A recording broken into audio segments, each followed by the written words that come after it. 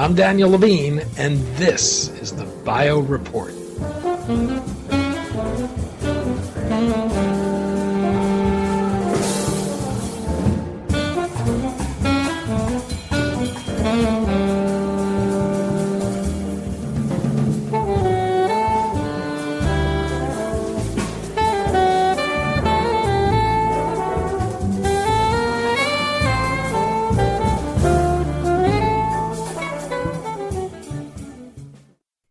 Sam Gambhir understood the ravages of cancer. His wife developed breast cancer and survived. His son later developed brain cancer at the age of 15 and died. And in 2020, Gambhir himself succumbed to cancer. Before he died, though, Gambhir, who served as division chief of the Canary Center for Early Cancer Detection and Molecular Imaging at Stanford University, hit upon an idea. Rather than hunt for cancers in the hopes of making an early diagnosis, he devised a way for them to produce synthetic biomarkers to cause them to reveal themselves. He co-founded Earli, which seeks to enable the diagnosis of cancers when they are most treatable. We spoke to David Suhy, co-founder and chief scientific officer of Earli, about the company's synthetic biomarker technology that makes cancers visible with a PET scan, how it works, and how this has the potential to alter outcomes by enabling treatments of patients before their disease progresses.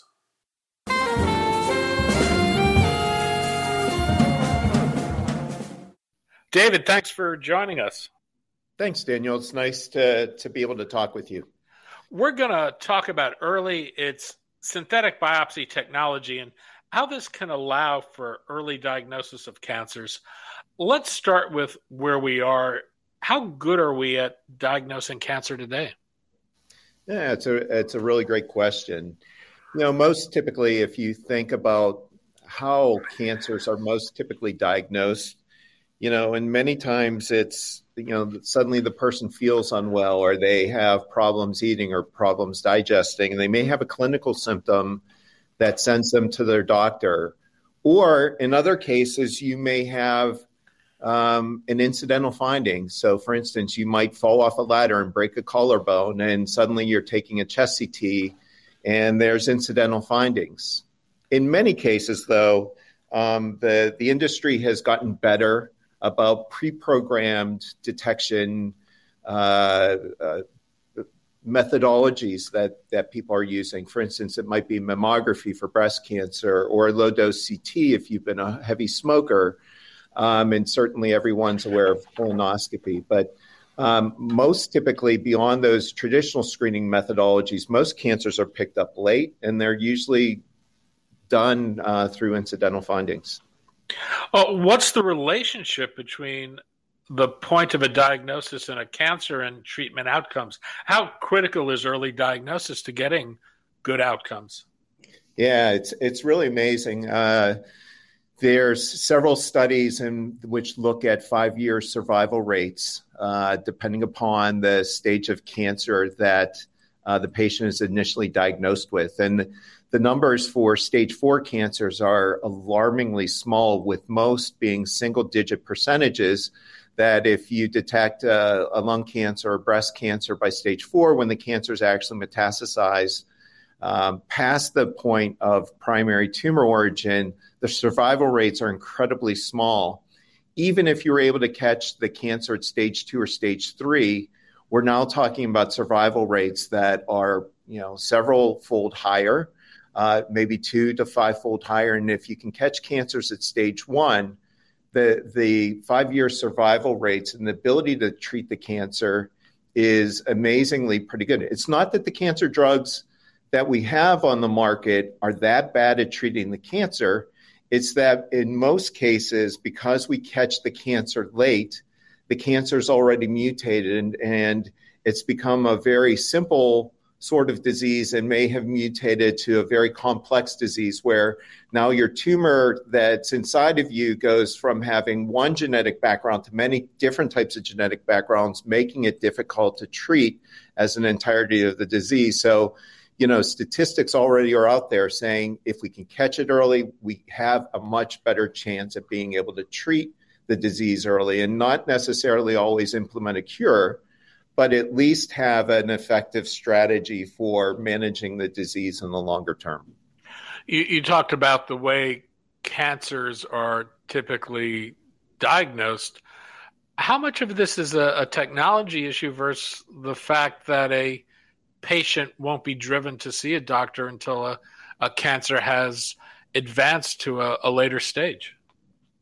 Yeah, that's a really great question. It's challenging. I think new technologies exist. I think that with the advent of personalized medicine and the scientific advances that we've made as an industry and as a collective group trying to fight cancer, there's a lot of different technologies out there. But at the end of the day, it still relies on the patient coming into their doctor and saying, yes, I need to undergo this screening. Yes, I need to have my colonoscopy because I'm over 50, or I need to have a mammography. And so, it really is a combination. And as good as the technology can be, ultimately it is driven by the patient going into their doctor and working with their physician to ensure that cancer screening does occur. So it is a very important point that none of this can happen without the patient's consent and seeing their physician. There have been new technologies that have emerged, notably liquid biopsies, which look for circulating DNA and body fluid. How effective are these at detecting cancer early? Yeah, I think liquid biopsy is a really great example of these newer technologies. And for those who may not know what a liquid biopsy is, it's simply taking a passively drawn blood sample out of your arm and looking for the presence of biomarkers which may be indicative of cancer. And so, in many cases, cancers, as they grow, will shed proteins into the bloodstream. The tumor cells may break off and go into the bloodstream.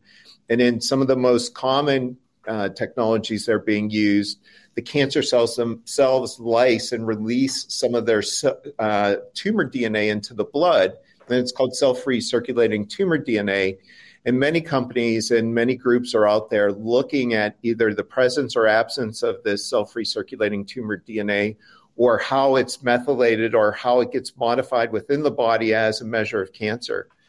I would say that the liquid biopsy companies have had a lot of success, particularly when the cancers are very aggressively growing or there's a lot of biomass. And this tends to be in stage 3 or stage 4 cancers.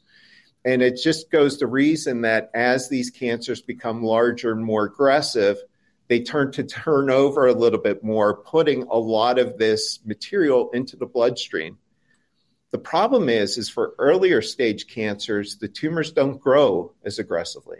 And they may be a fraction of the size of what the cancer is, even at stage 3 or even stage 2.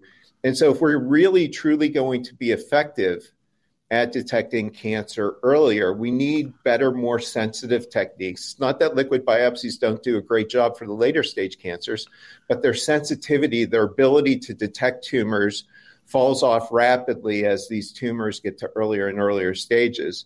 That's why we believe at Earli that, the technology is very good, but still likely will need to be paired up with other types of screening technologies at the end of the day to make sure that it works not just well for the later stage cancers, but we can truly get into stage 2 or stage 1 cancers. Before we talk about Earli's approach, I'd like to take a step back and ask you about the founding of the company. Can you explain for listeners who are not familiar with Sam Gambhir, who died in 2020 from cancer, who he was and how his work led to the creation of Earli? Absolutely. So Sam Gambhir was a professor at Stanford University. And to know Sam, he was perhaps one of the most brightest individuals that I've ever encountered in terms of creativity. But at the end of the day, he was an even better human being, which it's hard to imagine describing somebody as incredibly brilliant. And beyond that, they're an amazing human being. But Sam really was one of these people who just thought beyond the norm. I believe he started college when, he was in his teens, which was a thing before we all became accustomed with Doogie Howser on TV. But Sam certainly was one of these people that enrolled in college and subsequently did an MD PhD early in life. And as a MD PhD, he really focused on not only treating the human body, but understanding, I believe his undergraduate degree was in physics and his PhD was in biomathematics. So, very computational thinker. When he was at UCLA, he worked with Michael Phelps to help develop further PET as an imaging modality for cancers and other sorts of diseases. And by the time he moved to Stanford, Sam was producing some remarkable discoveries. One of the ways, for instance, he was trying to increase the ability to detect rare cancer signals in the blood at early stage was essentially magnetize cancer cells and then put a wire into the vein and essentially try to fish out the cancer cells by using a magnetic device to essentially enrich for that pool. He produced, papers on whether or not we could use smart toilets as a way of having an early look at colorectal cancers. And then, was working on technologies just in general that had the ability to go above and beyond.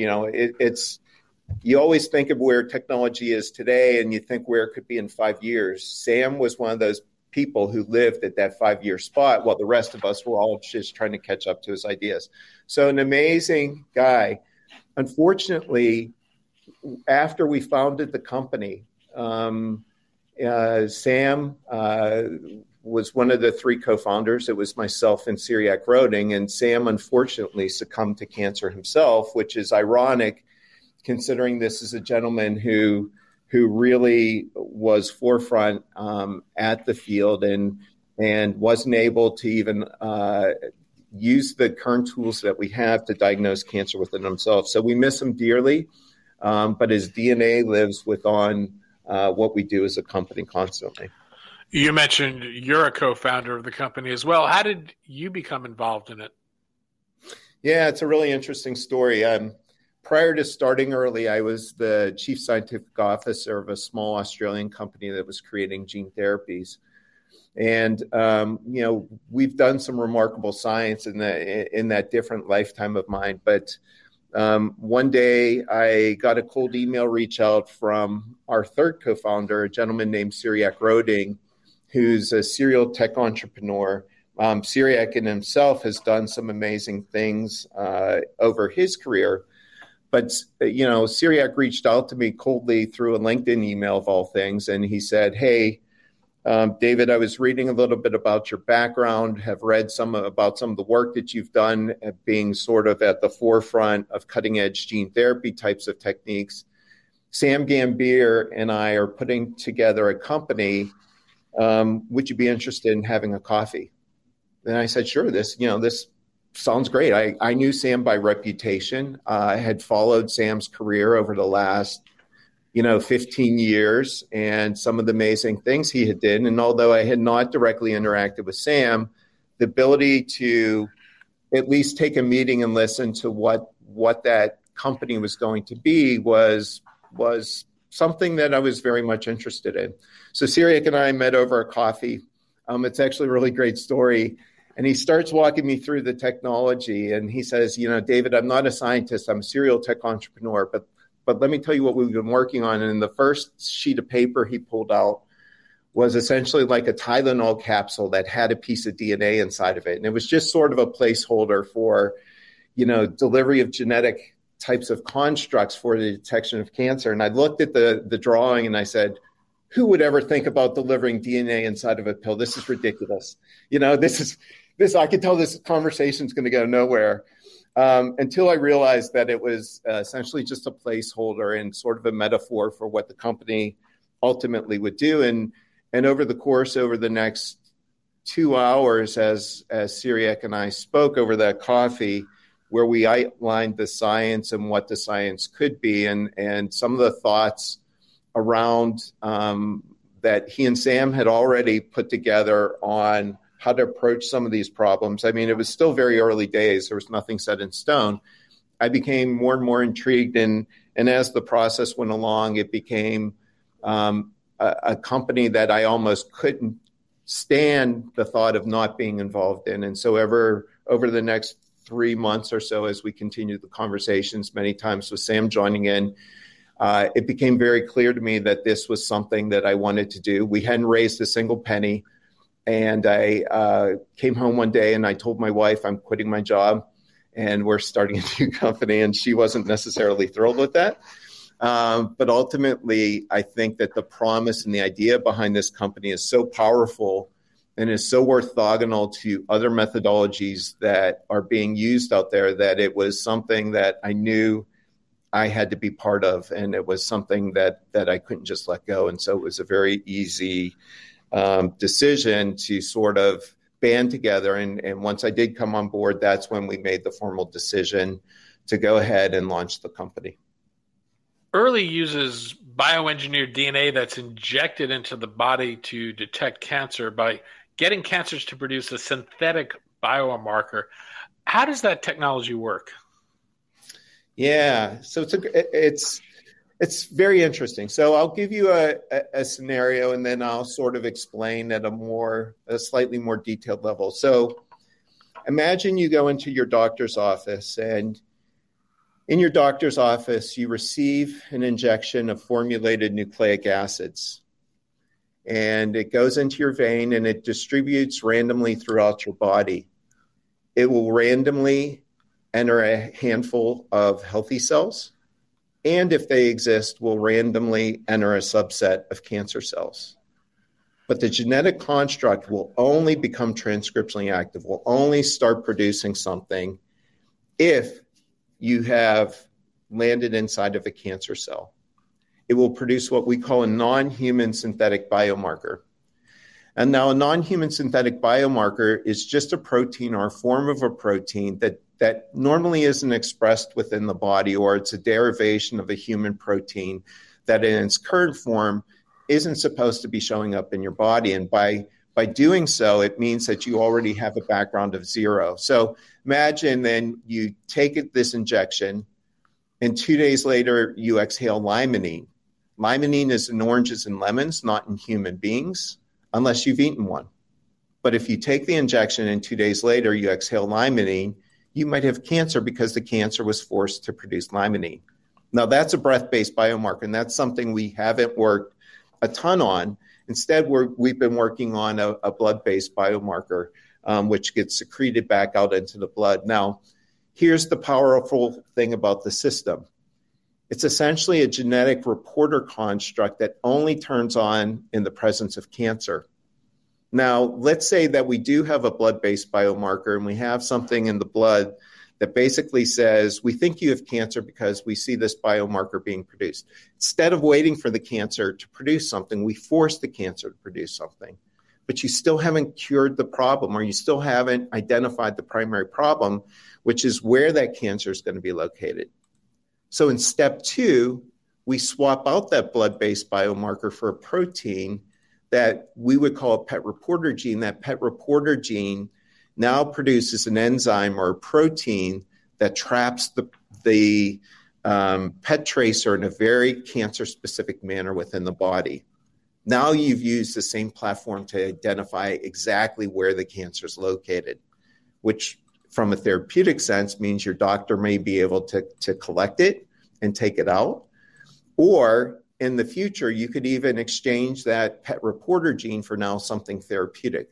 Maybe you're going to produce a protein that has the ability to produce a toxin and kill the tumor, or may produce something that's going to re-stimulate the immune system and work with our current classes of drugs that we use to treat cancer to actually kill the cancer.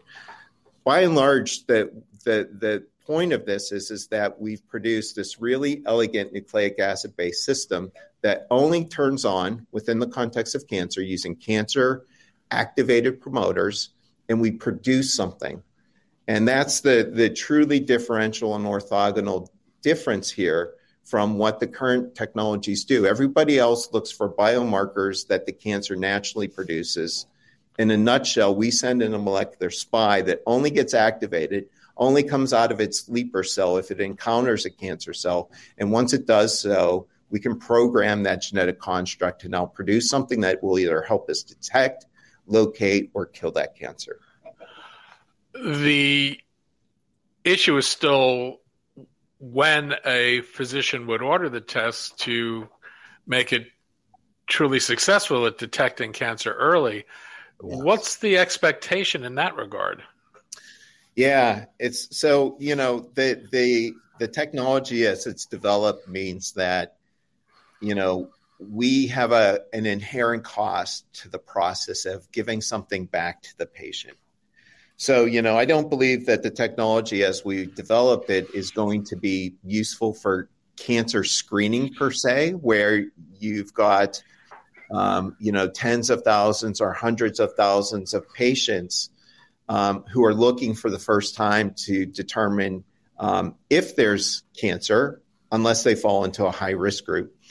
Instead, we believe that the technology is going to be most aptly applied to when there's an initial warning sign and doctors don't know what to do with that information. I'll give you a very specific example. So, Daniel, imagine you were a smoker that smoked 2 or 3 packs a day for the last 30 years.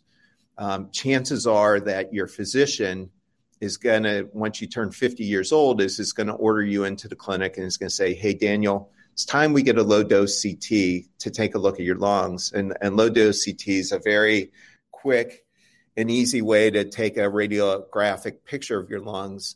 And chances are, if you've been a lifelong smoker, that there's going to be multiple lung nodules that are going to show up in your lungs. Now, lung nodules show up in your lungs for a wide variety of reasons. In most cases, in fact, in 94 to 96% of the cases, these are just collections of immune cells, old immune cells that have formed little scarified tissues because you've essentially repeatedly have exposed your lungs to damaging smoke over the years and all the chemicals that are associated with that. So you may come back with a low-dose CT and you might have 5, 6, 7 lung nodules showing up in this low-dose CT. The problem is not all those are cancer. In fact, like I said, the large majority aren't cancer. And so if it's not clearly cancer, the doctor will say to you, well, we see you've got lung nodules, but we don't know what to do with them. So do you know what the current standard of care is today? No. They say, Daniel, it's great seeing you. Please come back in 6 months to a year, and we'll see what grows out in your chest. And then and only then will the cancer become actionable. By definition, you've now lost 6 to 12 months, potentially, if any of those nodules grow out for the ability to treat that disease earlier. And that's called watchful waiting. And it causes an undue amount of stress, obviously, for the patient. But again, from a clinician standpoint, we don't want to treat everything. And we can't simply just biopsy everything in the lung because there's a high probability, particularly as you get older, that there will be complications, such as a collapsed lung from the procedure. And so many times the decision is to simply wait. This is where we think that a technology like Earli could come in. What if we could take a look and monitor those nodules in situ? What if we could add a molecular construct back after somebody comes back with high risk factors and lung nodules? Wouldn't it be great if we could send in a molecular construct and essentially look at that roadmap of those 6 or 7 nodules and say that one's malignant and all those are benign, or Daniel, all of your nodules are benign. We'll monitor you still in a couple of years' time, but in the meantime, we don't have to worry about anything growing out in the immediate sense. That's really the powerful aspect of this technology that we're really hoping to take advantage of for early cancer detection. More so much in a clarification of diagnosis as opposed to a direct screening methodology. In that regard, how price sensitive do you think physicians will be to using the technology when they should? Yeah, I think the pricing, I'll break it down two separate ways here. I think clinicians at the end of the day are most going to be concerned about whether or not how accurate the technology is. I think that, what we worry about now is not so much false negatives. False negatives are sort of what the current standard of care is that we wait to see what grows and gets bigger. But clinicians and physicians are more going to worry about false positives. And so I think from a clinical validation standpoint, that's the road that lies ahead for the company. Now, on the pricing side of things, that's a discussion for the payers. And ultimately, what I will say is that our technology is designed to be relatively low cost.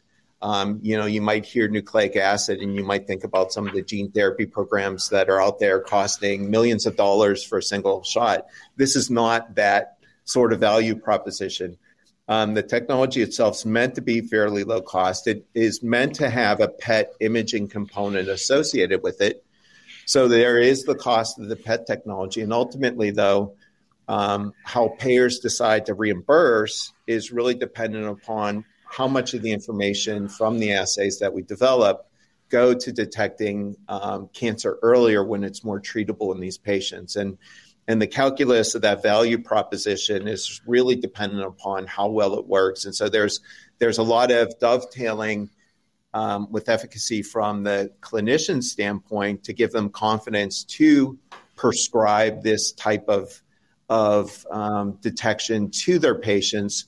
But the value proposition has to be there, and it has to be fairly low enough in cost, not substantially higher than current technologies, such that the payers say, yes, it would be great if we could have this tool employed because it would prevent all these sort of end-stage care costs that massively inflate as people go through developing late-stage cancer. My understanding is that this same approach that you have for diagnosing cancers can be used to treat cancers as well. Can you explain? Yeah, I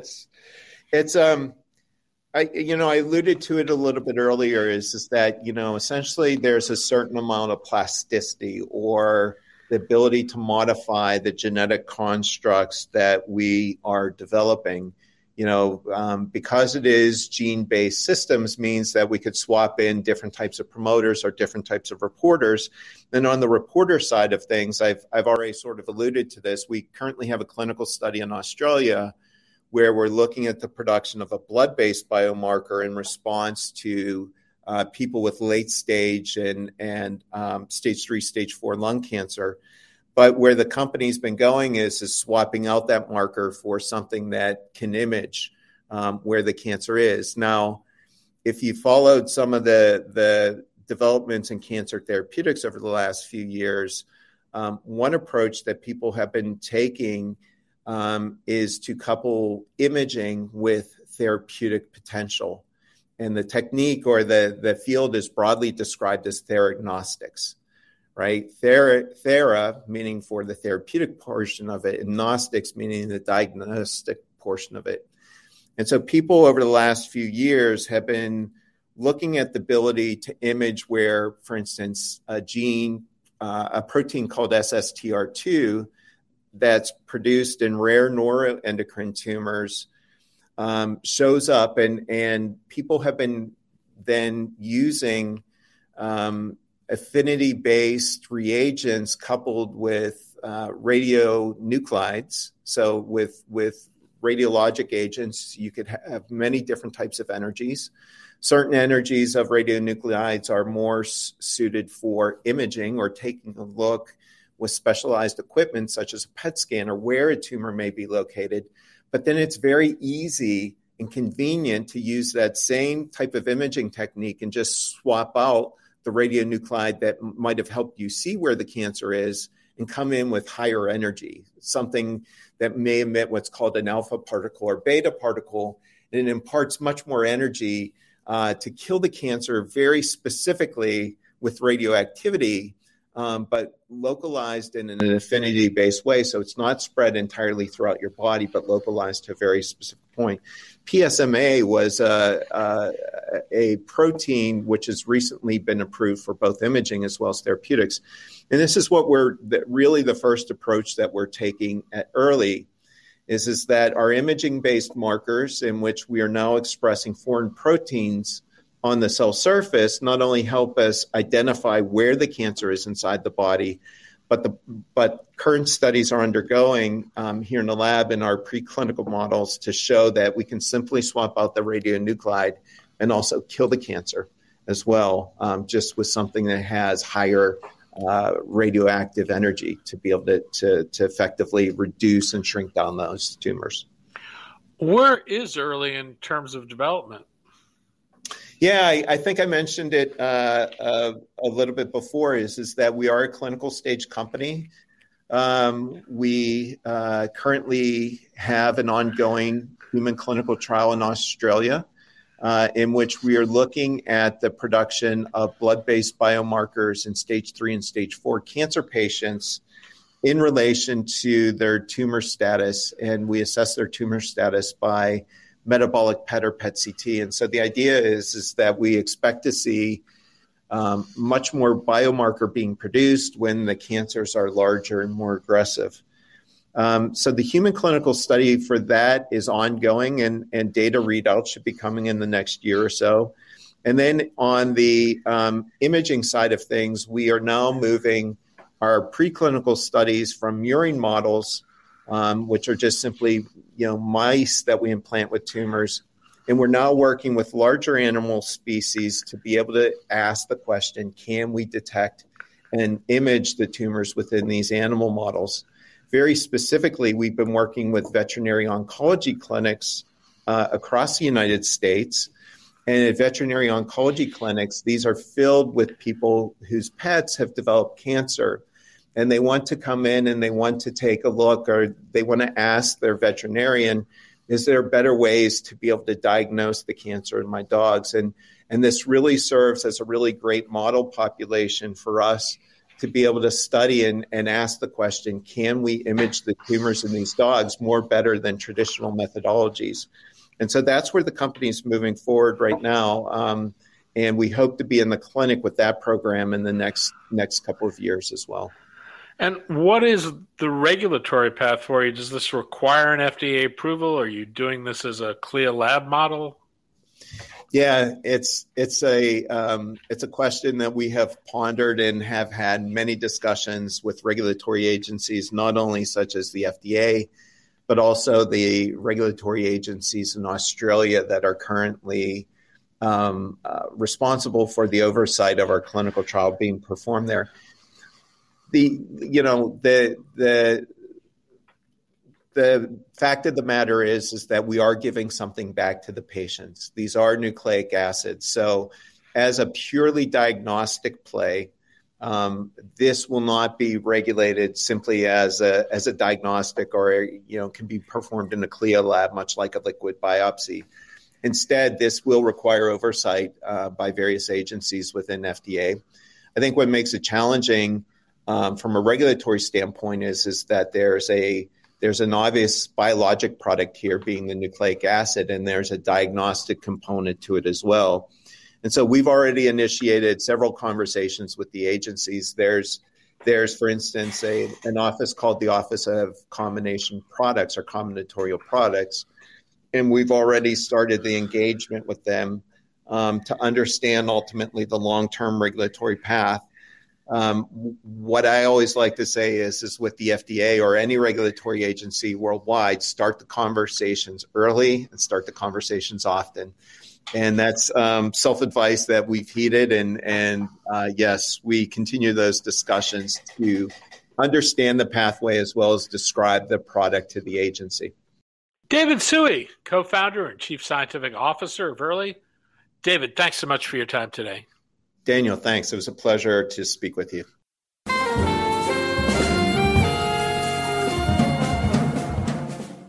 Thanks for listening. The Bio Report is a production of the Levine Media Group. To automatically download this podcast each week, subscribe to our RSS feed or through iTunes or other podcast manager. To join our mailing list, go to levinemediagroup.com.